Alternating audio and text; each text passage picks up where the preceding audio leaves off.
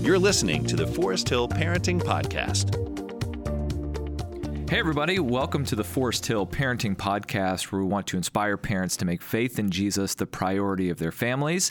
Thanks so much for joining us and listening in. My name is Todd Lesher, and I am your host, and I am so grateful for the opportunity to have these conversations with all our wonderful guests.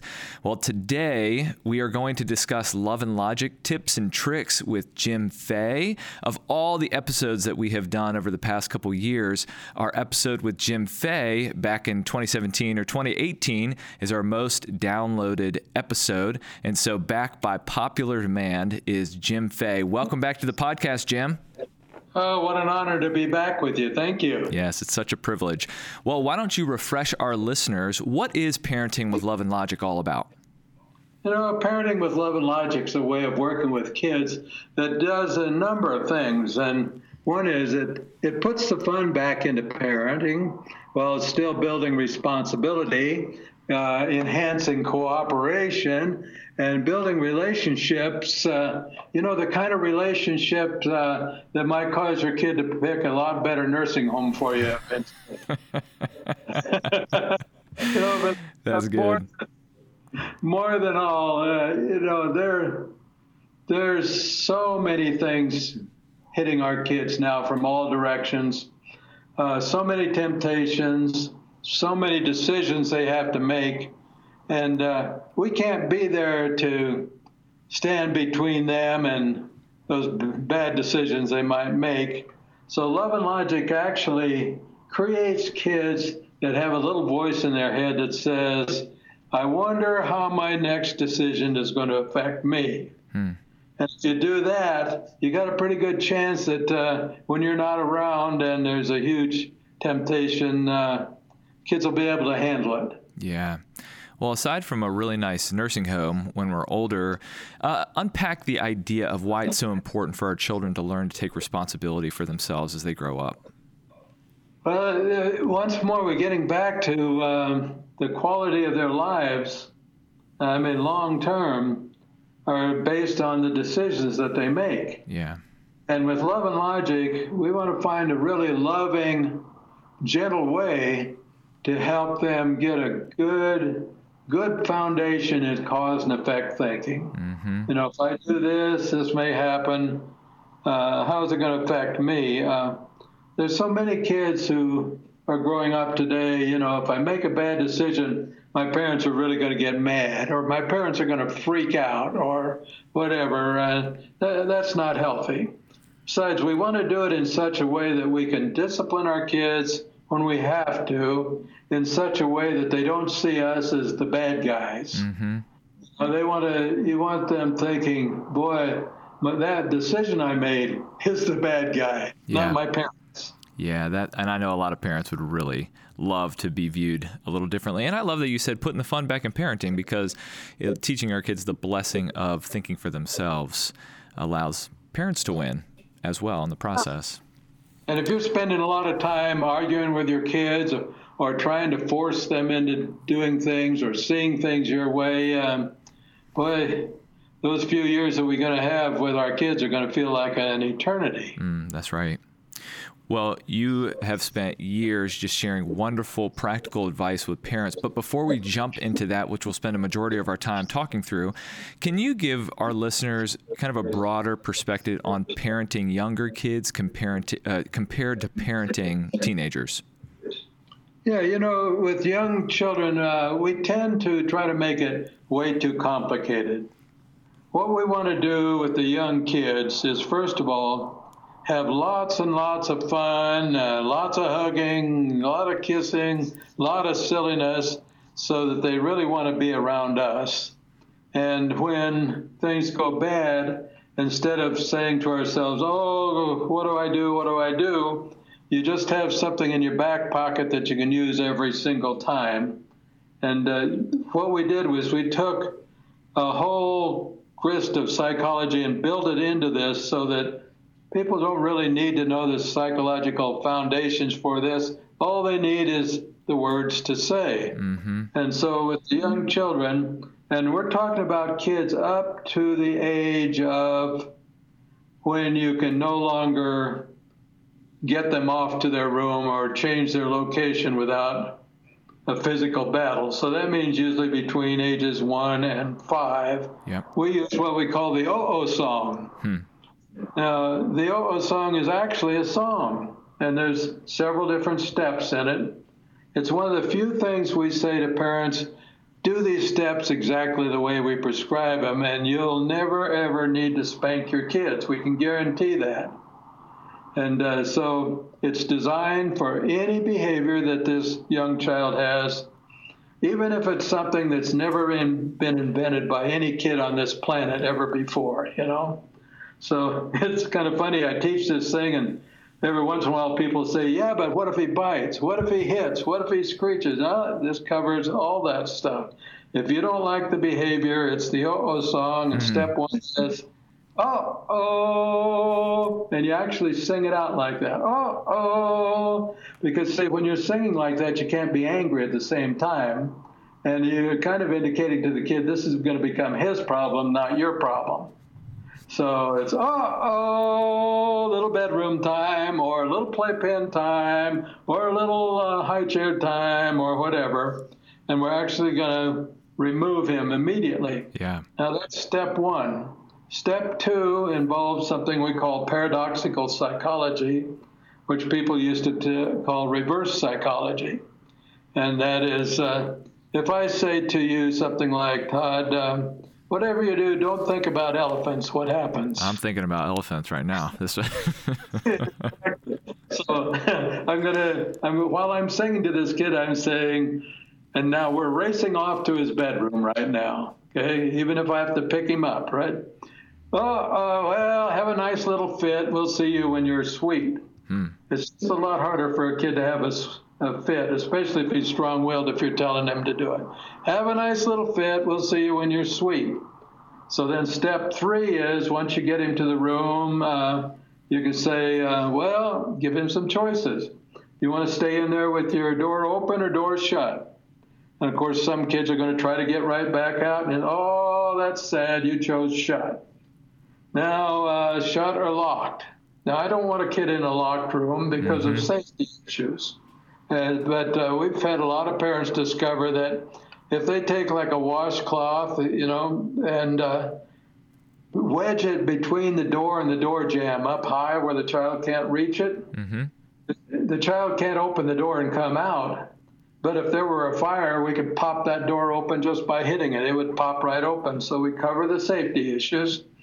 But it's nice to give them choices. Want to stay in there with the door open, door shut, door locked, whatever. Now, this sounds a little bit like an old thing called timeout. And it certainly isn't. Timeout has never been successful, and yet people use it over and over and over.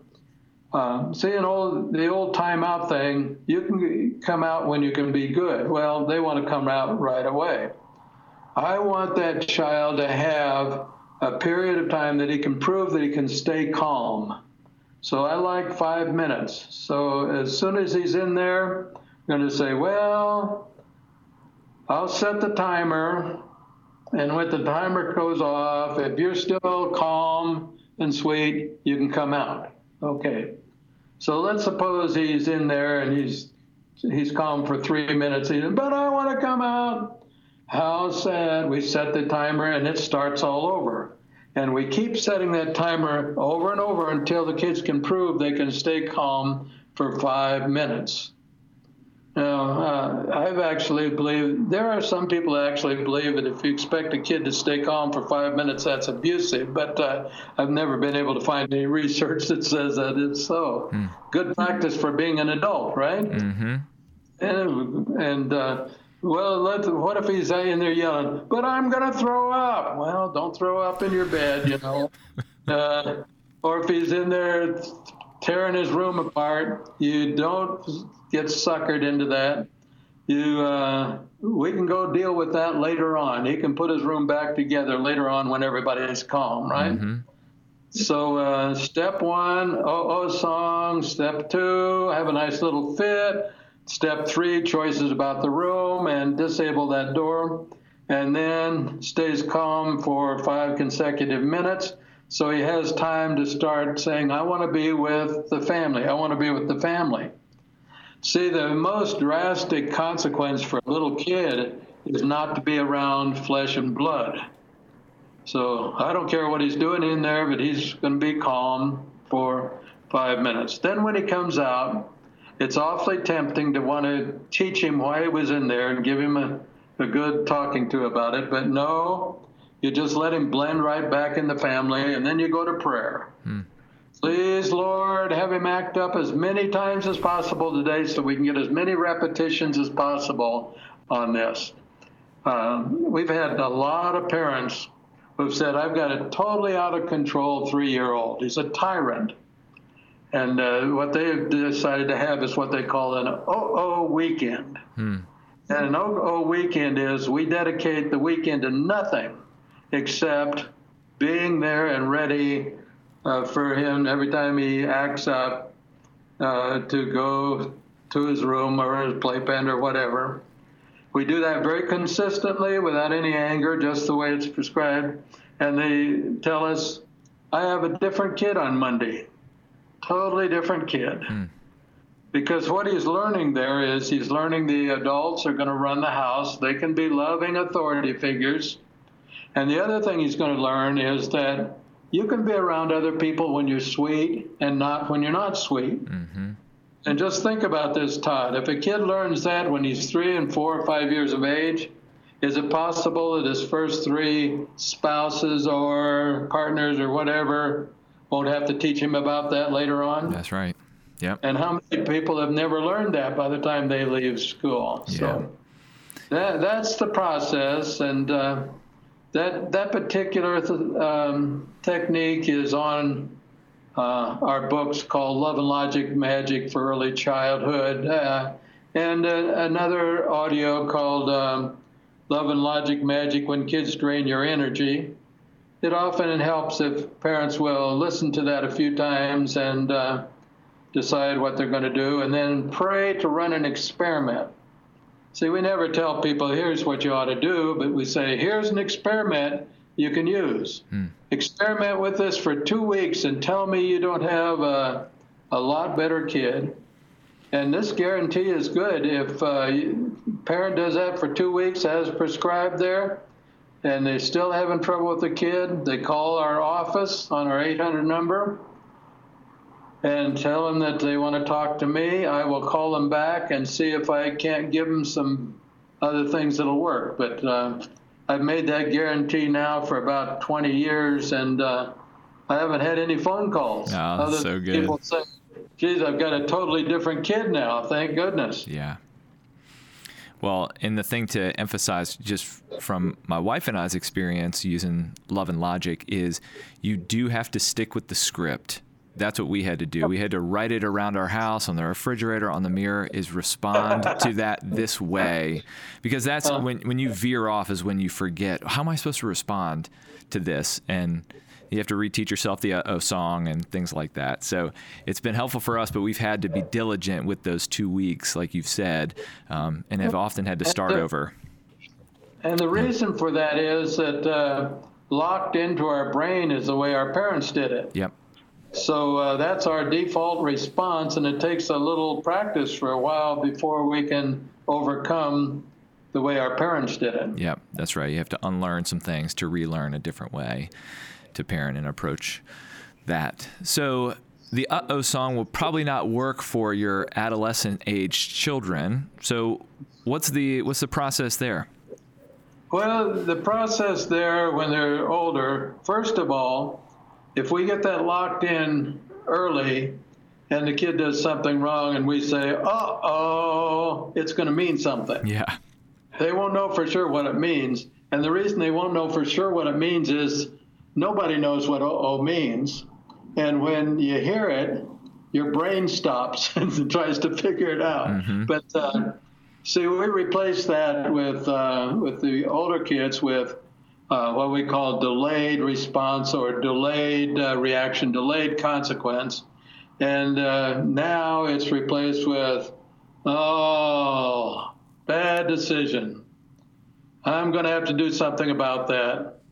but not right now. I make better decisions when I think things over. Because how many times have we reacted immediately and then we say, oh, I wish I hadn't done that? Oh, all the time. Oh, my goodness. And do you want your kids to start thinking things over before they make decisions? Yeah, absolutely. They need to see us doing it. So I'll get back to try. And if we really feel a little sadistic on a given day, we can always say, I'll do something about that later. Try not to worry about it in the meantime. And we're right back to paradoxical psychology, aren't we? Yeah. It's they try not to worry about it. What do? They worry. Totally. And yeah. So by the time you actually have done something, it probably isn't near as bad as what they thought you were going to do. And they say, oh, thanks, Dad. Yeah. But buy ourselves time. That's the mantra. I'd put that on my refrigerator. Yep. Just those two words, buy time. You can always make a decision later on that. Yeah. And now, it doesn't count if they're running out into traffic. We don't say, can't wait to see what happens out there. Yeah, I'm glad you added that part in there. Well, and it's hard to parent wisely or parent with self-control when you're getting frustrated in the moment. So that buy time is really brilliant, to take a breather, gather yourself, and then so you can think clearly, so you can give the right consequence or kind of the result of their choices. Yeah, it's like the really strong-willed kids. You know, you have a strong-willed kid, and the last thing they want to do is what you tell them to do. And you say, how did I make him that way? Well, you didn't. He was born that way, you know.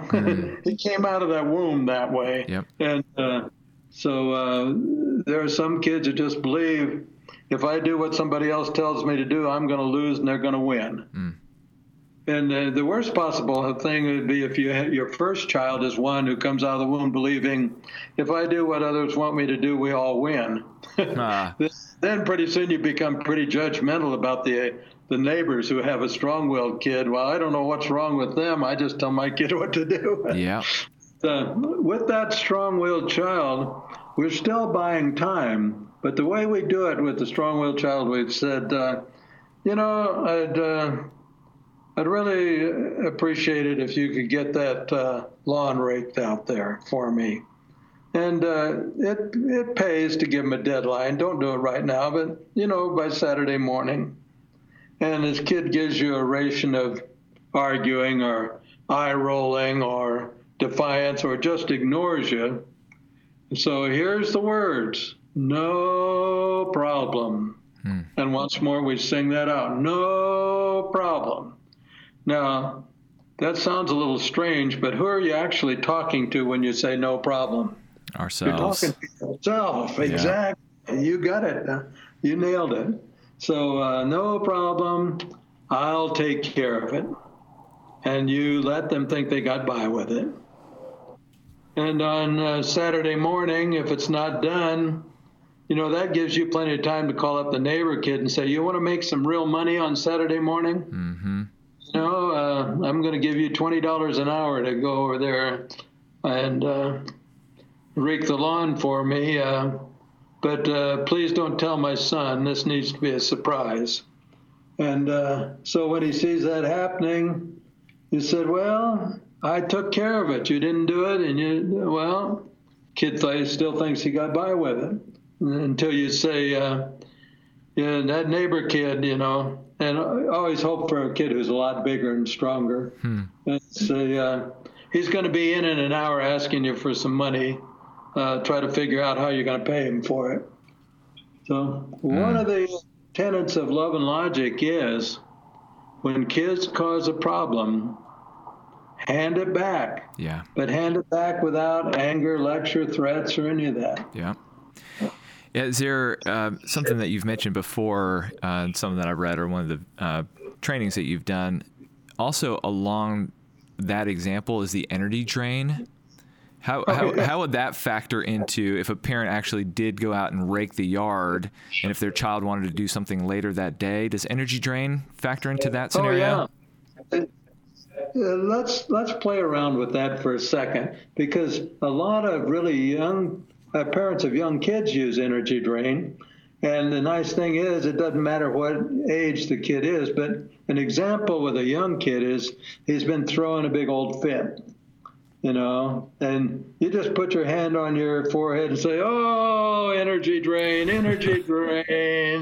draining my energy. And so later on in the day, he comes, well, can we go over to the park and swing? Now remember, consequences can make kids mad unless there's empathy first. So, oh, wow. I was watching that fit there that you had a little bit ago, and that just drained my energy. I don't think I've got enough energy to go over there at the park and swing. So why don't we just sit on the couch together, and I'm going to close my eyes and get my energy back, and maybe we'll just pretend you're over there at the park swinging. So that's with a little kid. So you can have a lot of fun with that kind of stuff. Yes. The kids have acted up in the restaurant, and you haven't been able to do anything about it. You say, well, you can say, oh, this caused me an energy drain. So when you get home, you say, oh, guys, how do you want to put that energy back? Well, I don't know. Well, would you like to hear how some other kids do it? Some kids have a garage sale and sell some of their stuff and take the money and send me down to the spa. And some kids go out and clean the garage, and some kids do such and such. So there's two possibilities. They can either do some of your work for you to get your energy back, or you can not do something for them that you were planning on doing. Mm-hmm. I remember one parent who had such an energy drain that she didn't think she was going to be able to take the kids sledding the next day. And what she had set up was she was just going to go shopping and get her energy back. Mm. And she hired a babysitter for the kids. And it wasn't until the babysitter got there that the kids figured out that they had to pay for it. Mm. They didn't have any money, and the babysitter said, I'll take toys. And they said no, they weren't going to do it. And the babysitter was trained to say, oh, that's okay, no problem. I'll take care of that. See, your mom says that someday when you're at school, I can just come in and look through your room and find something in there that I can take to the pawn shop to get my money. So, those kind of things, if we have time to figure it out, we can call up our neighbors and say, how can we have a little fun with this, still be sweet about it, but still hand the problem back to the child? Yeah. And the point to be stressed there is, in the moment parenting, if we do not plan ahead, we will always struggle in the moment. And it will be a knee-jerk reaction, kind of off the cuff. So you're telling us to think through what the consequence will be before it happens.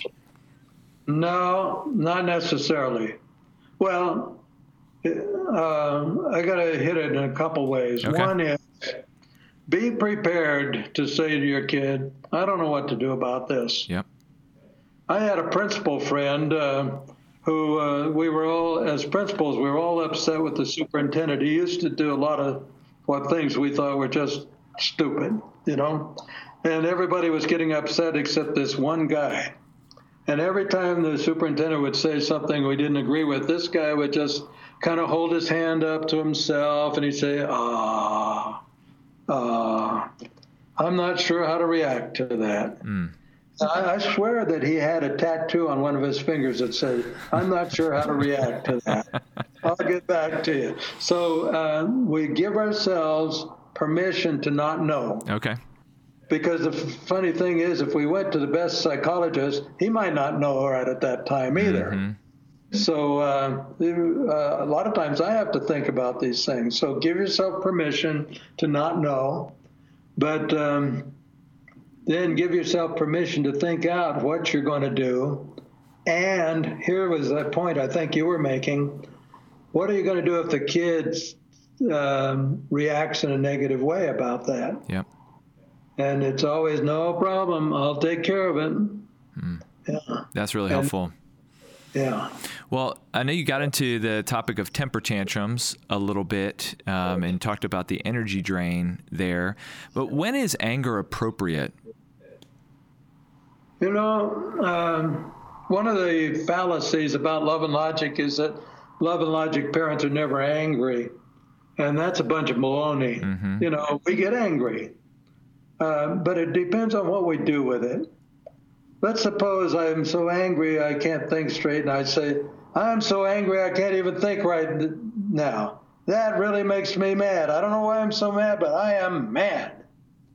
Now, we haven't said anything about the kid's behavior. We've said something about our feeling. And I'd say, thank goodness I'm going to decide what to think about this before I do anything. So, yeah, there comes a time like that. Yeah.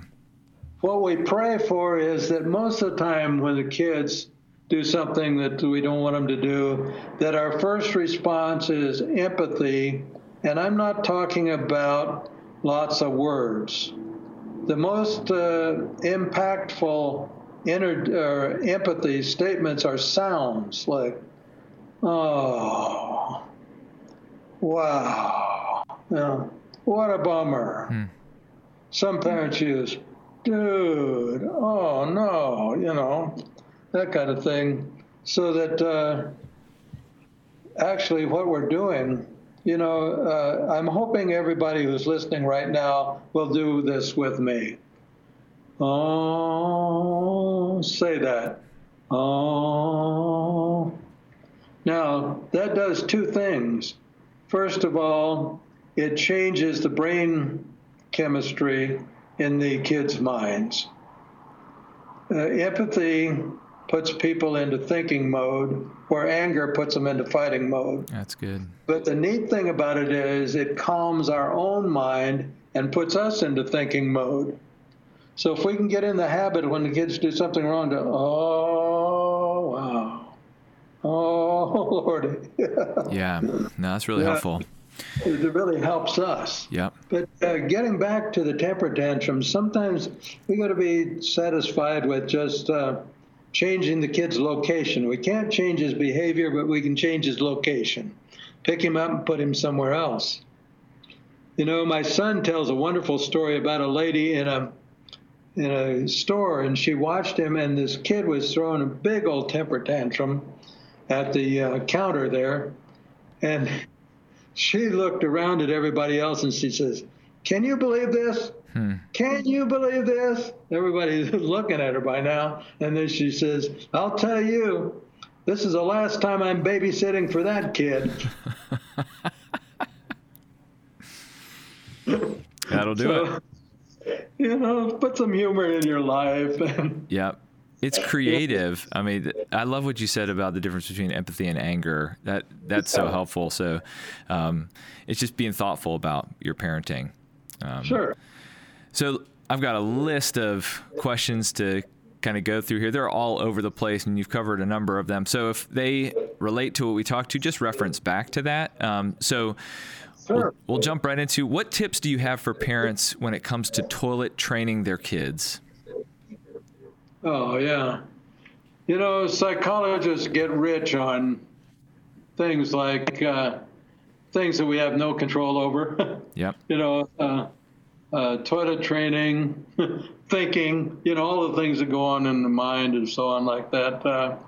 But the best thing that we've ever discovered for toilet training is that to remember, how do kids learn? They learn by modeling and copying and imitating. How do we know that? Because we swear we're never going to be like our parents. That's when we're 14. And then when we're 30, we say, oh, good Lord, look at that. I sound just like my dad or my mom.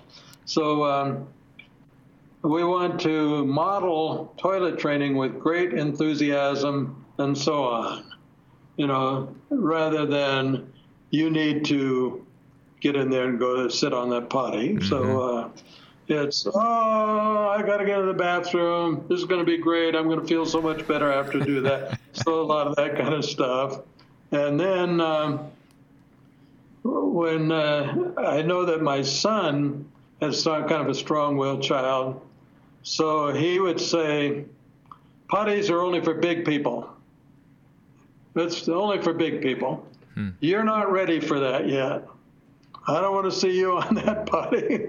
Yep, paradoxical psychology. Paradoxical psychology. Yep. But here's where people get into trouble with it. First of all, they try to start it too soon instead of just modeling it and having fun with it. And the other is when something goes wrong, they get upset. The kid is already potty trained, we think, and then suddenly he has accidents. And we want to give lectures, or we want to give punishment, or we want to do all kinds of things. And the one thing that seems to have worked the best for people over the years is just one of those little sentences that we have in our back pocket. And it always starts out with what? Oh, don't worry. You won't do that when you get big. See, because kids, the only thing they can think about at that age is getting big. That's right. When you say, you won't do that when you get big, don't worry. Now it may be that along the way he needs to start helping cleaning it up, that kind of thing. So the problem needs to become his. But there's never anger. There's never lectures. There's never forcing it. It's the same thing. It's what goes in us and goes out of us that psychologists may get rich off. Right. Eating and toilet training. Yep, that's right. Yeah. Well, we talked about this next question with a little bit with the strong-willed child. So if there's a different approach maybe for just in general, but how do we get our kids to pick up their stuff and clean up after themselves? Well, once more, we go back to that rule that says when kids cause a problem, it has to become theirs. Yeah. So, around our house and around a lot of Love and Logic houses, the mantra is, you only have to pick up the stuff you want to keep. So if I see things out, I know that you don't need that anymore. And we have to be willing to actually say, we ask them to pick it up, they don't do it, no problem, I'll take care of it. And then they're looking for it. Where's my fire truck? Where's my this? Where's my that? Well, I had to take care of that. Where is it? Well, it's gone. And, when am I going to get it back? I don't know. I'm thinking about taking it down to Christian Services, but maybe you could figure out a way between now and then to do some things for me that might convince me that you really need that stuff. But try not to worry about it. So some people say, but he needs his toys. No, it's only the toy manufacturers who need his toys. Lack of toys creates creativity. Yeah. Too many toys teaches entitlement and that kind of stuff. So, we have to be ready to have the stuff disappear, and and we don't replace it. Yeah. Yeah, there's some resolve that we all need as parents for moments like that. Yeah. It's just something to recognize. So thank you for helping us see that. Well, I want to pivot into kind of the next age group, but I think our hinge here is, what should we do about spanking? Well, we don't even spend much time talking about spanking, because in Love and Logic, parents who use Love and Logic have kids who would beg for spanking rather than the Love and Logic, right? So spanking does not hand the problem back to the kid. So, there's all kinds of philosophical reasons about spanking and so on. But first of all, it's a hassle. Yeah. And it kind of destroys relationships. And worse than that, it lets the kid off the hook. Yeah.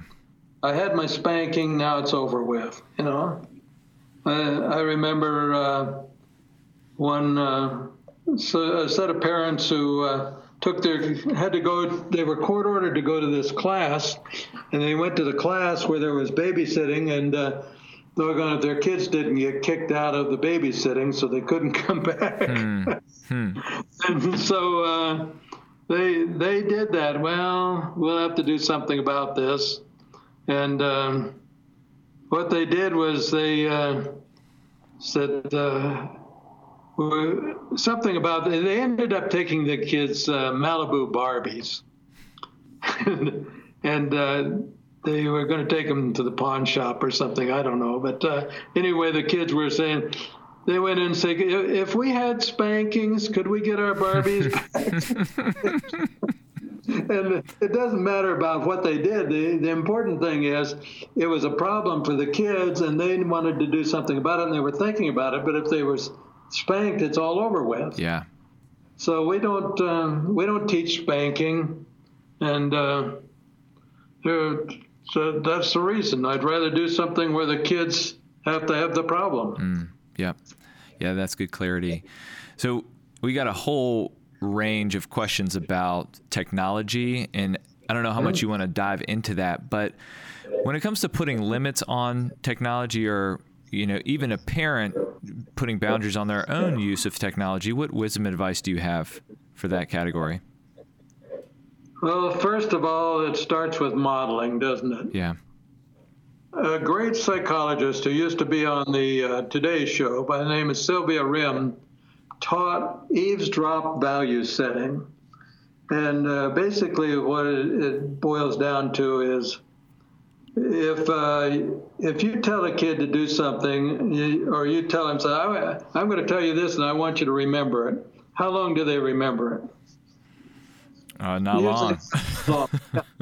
But what if they've overheard you say something that you didn't want them to ever hear? Mm-hmm. How long will they remember that? Yeah, that's going to stick around. Their life, right? So when you want to set these values, you talk about yourself where the kid can overhear it but think he's not supposed to hear it. So you're talking to somebody else about your time on your devices and stuff like that, and you're saying, I think the people who designed those phones have tricked me into believing I have to be on it all the time, and it's just messing up my life, and I got to find ways to get that under control. So if a kid overhears that, he'll probably remember it. Mm-hmm. If you tell him that he needs to spend less time on there, that's like just water off the duck's back. Yeah, that's right. So that's where it starts. Yep.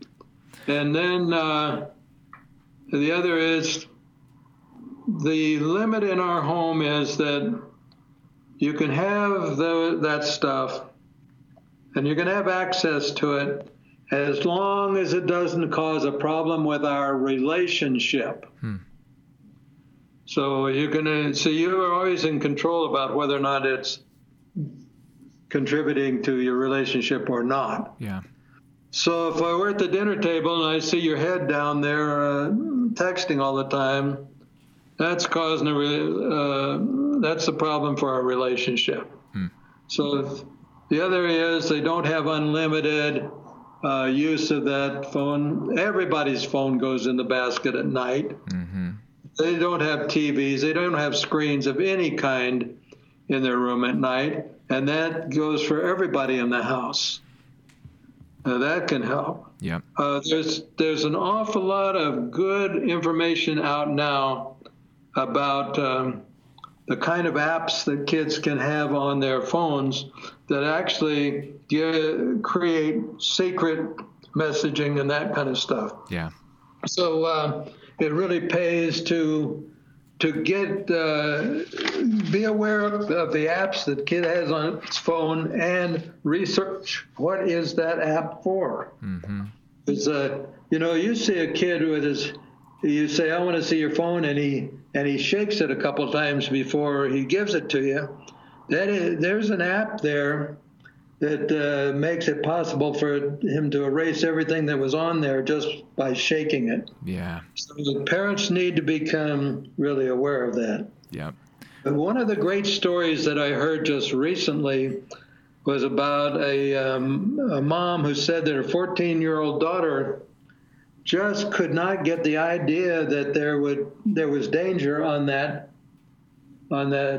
chat, and so mom, and I don't know exactly the mechanics of how she did this, but I think she got a burner phone, and she managed to get a chat relationship going with her daughter, and the daughter thought it was some other boy, an older boy.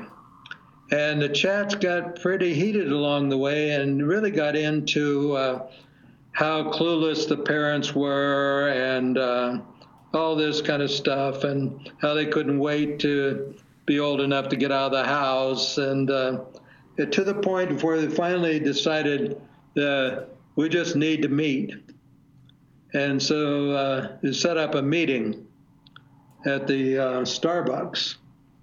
And the mom, who was pretending to be somebody else, even told the kid where to sit toward the back there, and I'll come in and meet you. So the girl is there expecting this older boy.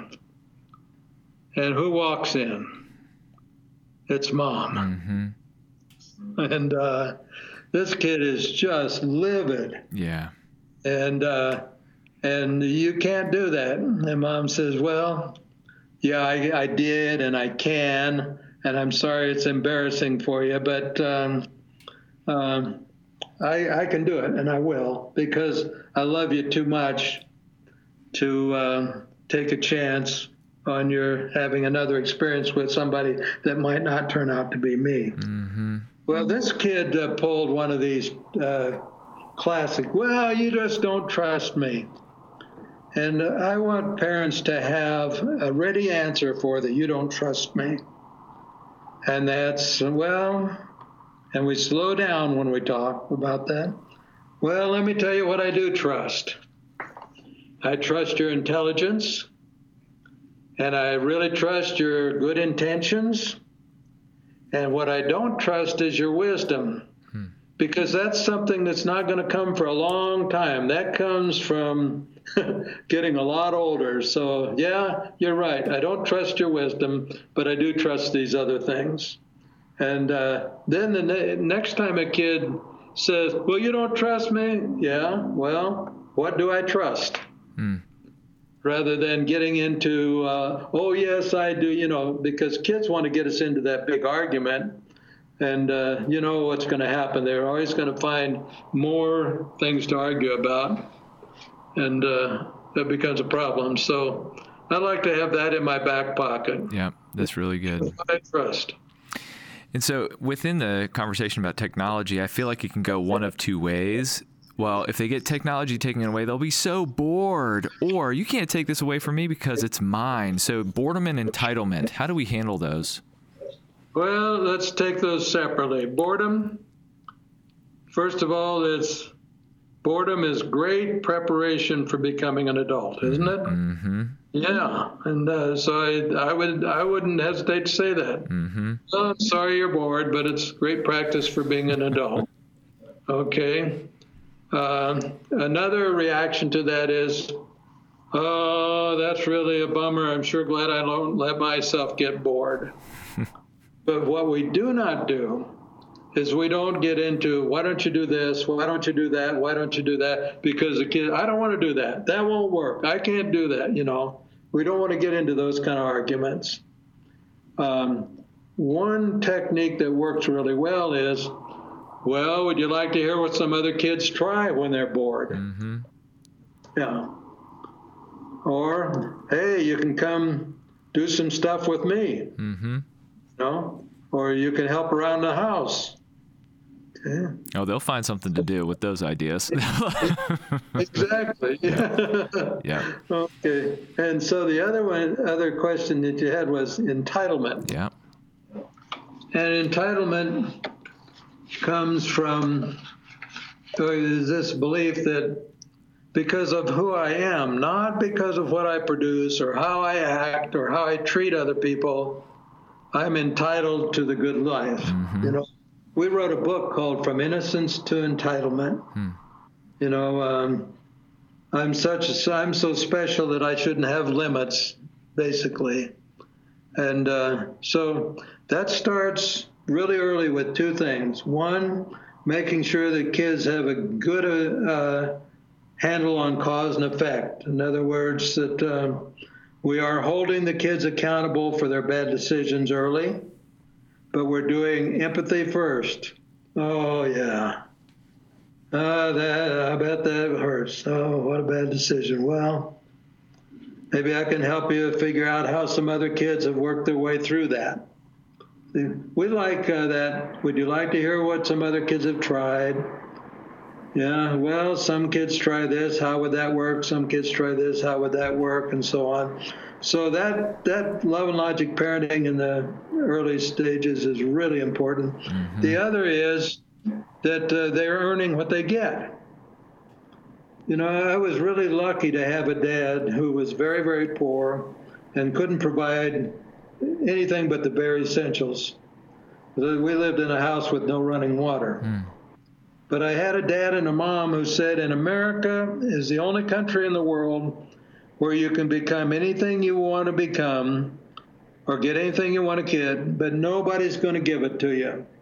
You're going to earn it, and they made it earn our way. So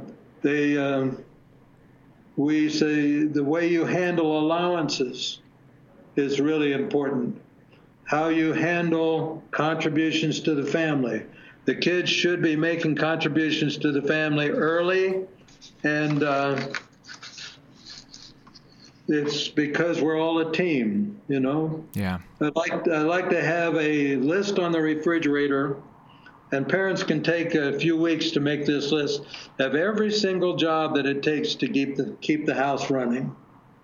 And that includes earning the money for the family, driving the car, washing the clothes, cooking the dinners, all that kind of stuff. And so after that list is up there for a while, the kids can, as they get older and older, take on more and more of those things. But it's a team effort. We're a team getting through this life together. You're not an honored guest in the home. Yeah, I like that. That's the attitude. So the more we do that, the less we've got a chance that the kid is going to believe that I'm going to go to school, but you got to buy me a BMW because my friend said that, right? Yeah. So. Well, Jim, for the sake of time, I want to be respectful to your time. How are you doing over there? You got time for a few more, or do we need to start wrapping this up? I do have time for a few more. Okay. Yeah. Well, then let's talk about negative attitudes, eye rolling, and disrespect. Classic. Yeah, eye rolling.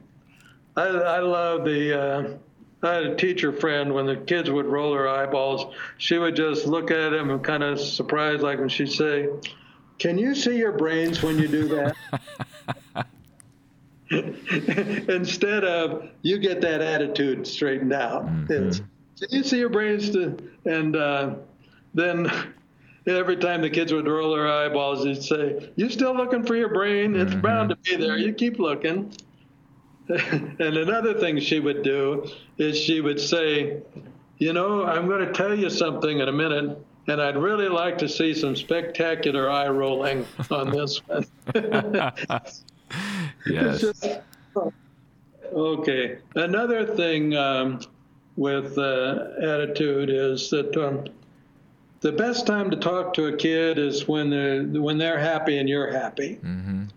And I especially like to talk to kids when I'm driving, because I can't look at their eyes and I can't look at their attitude. And the worst I can do is listen to them over there going, that kind of stuff, you know. But say, "This is a good time to visit about something I've been wondering about." Or here's an even better way to get kids to listen. Say, "You know, son, I need to apologize. Well, I've been getting really angry every time you give me some attitude. And I need to apologize that because I'm sure you're trying to tell me something without telling me in words.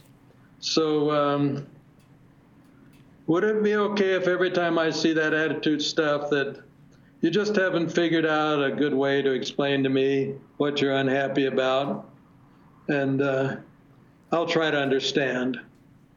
But in other words, we don't buy into the attitude stuff. Mm-hmm. Another time we might say something like, I was wondering if you were trying to train me to have attitude when you asked me things. Yeah.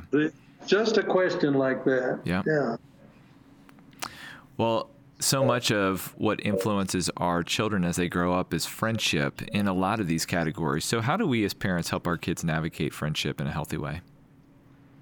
Well, once more, do you remember the eavesdrop value setting thing that Sylvia Rim taught us about? Yeah.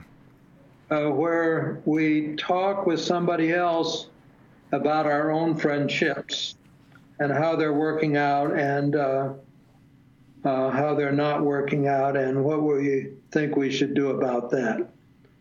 We'll get a whole lot more about that, more results by doing that than anything else. The other problem we run into is when our kids are having problems with their relationships, we feel so sorry for them, we want to get in and fix it for them right away. Yeah. And actually, most people are not asking for a fix. They're asking for somebody to understand.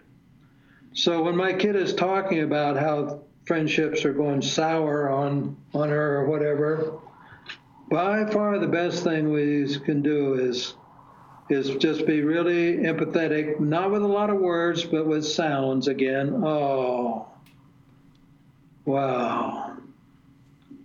That's got to be tough. You know, and then jump into, what do you think you're going to do? What do you think you're going to do? Oh, I don't know. Well, would you like to hear what some other kids have tried before? And always start out with some really bad ideas. Yeah. Yeah, you could just get on the internet and really trash her, you know. How would that work out? You know, some, don't say you could, but say some kids do this, some kids do this, some kids write a letter to them, some kids do this, you know. But don't feel like you have to have all the answers. What we're trying to do is not to give them answers, but to just get them thinking that there is more than one way to deal with any given situation. Yeah.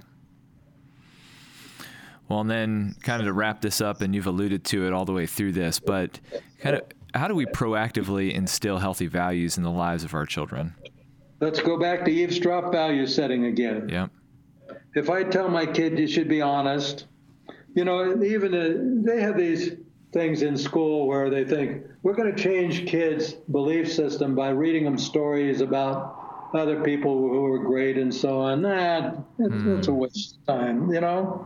But what if you come home and say to your loved one, where the kid can overhear it and think he's not supposed to, oh man, I made a mistake at work today and I really wanted to lie about it.